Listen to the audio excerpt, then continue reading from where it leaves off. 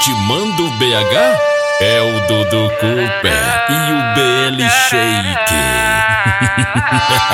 É o bicho, mané. Todo ar cheio de puto, elas pedem que machuca e eu boto pra fuder. Ela gosta que pega na nuca, a sensação quando ela surta, senta forte com prazer. Então senta, vai que tá demais. Desce, sobe com a rapeta e vem sentar pro pai. Então senta, vai que tá demais. Desce, sobe com a rabeta e vem sentar pro pai. Então senta, vai que tá demais. Desce, sobe com a rapeta e vem sentar pro pai. Então senta, vai que tá demais. Desce, sobe com a rabeta e vem sentar pro pai. Final de semana, cê tá estressado, vem pro baile da selva, vem pro baile da selva, vem pro baile da selva. Final de semana, cê tá estressado, vem pro baile da selva, vem pro baile da selva.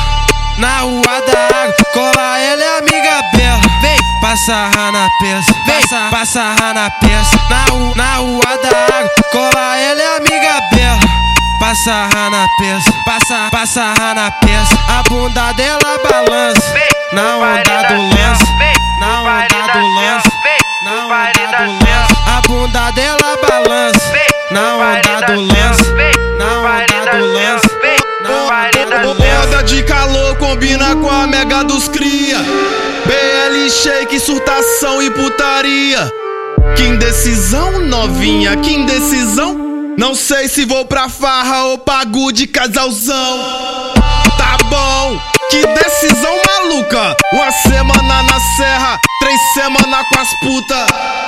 Tá bom, que decisão maluca. Uma semana na serra, 3 semanas com as putas. Uísque, bala, droga e prainha. 40 graus surtando na mega dos Cria.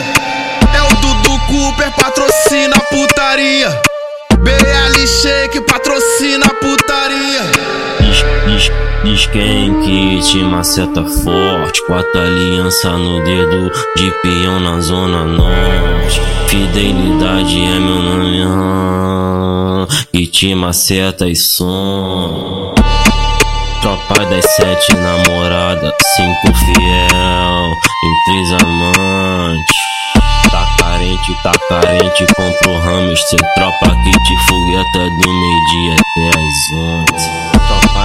Tropa das 7 namorada, 5 fiel, em 3 amantes.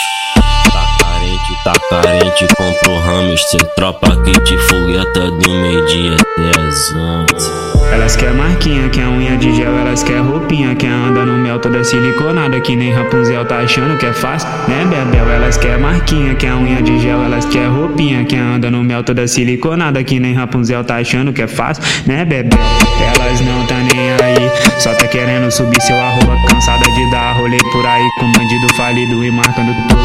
Elas não tá nem aí, só tá querendo subir seu arroba, cansada de dar rolê por aí com bandido falido e marcando tudo. Elas é braba no xereca, se bombear esgotar seu limite. Sem sentando na sagacidade, jogando pro alto, jogando bem lento. Elas vai sentar, jogando a rabeta pra lá e pra cá. Elas vai jogar, a chota por cima do meu AK.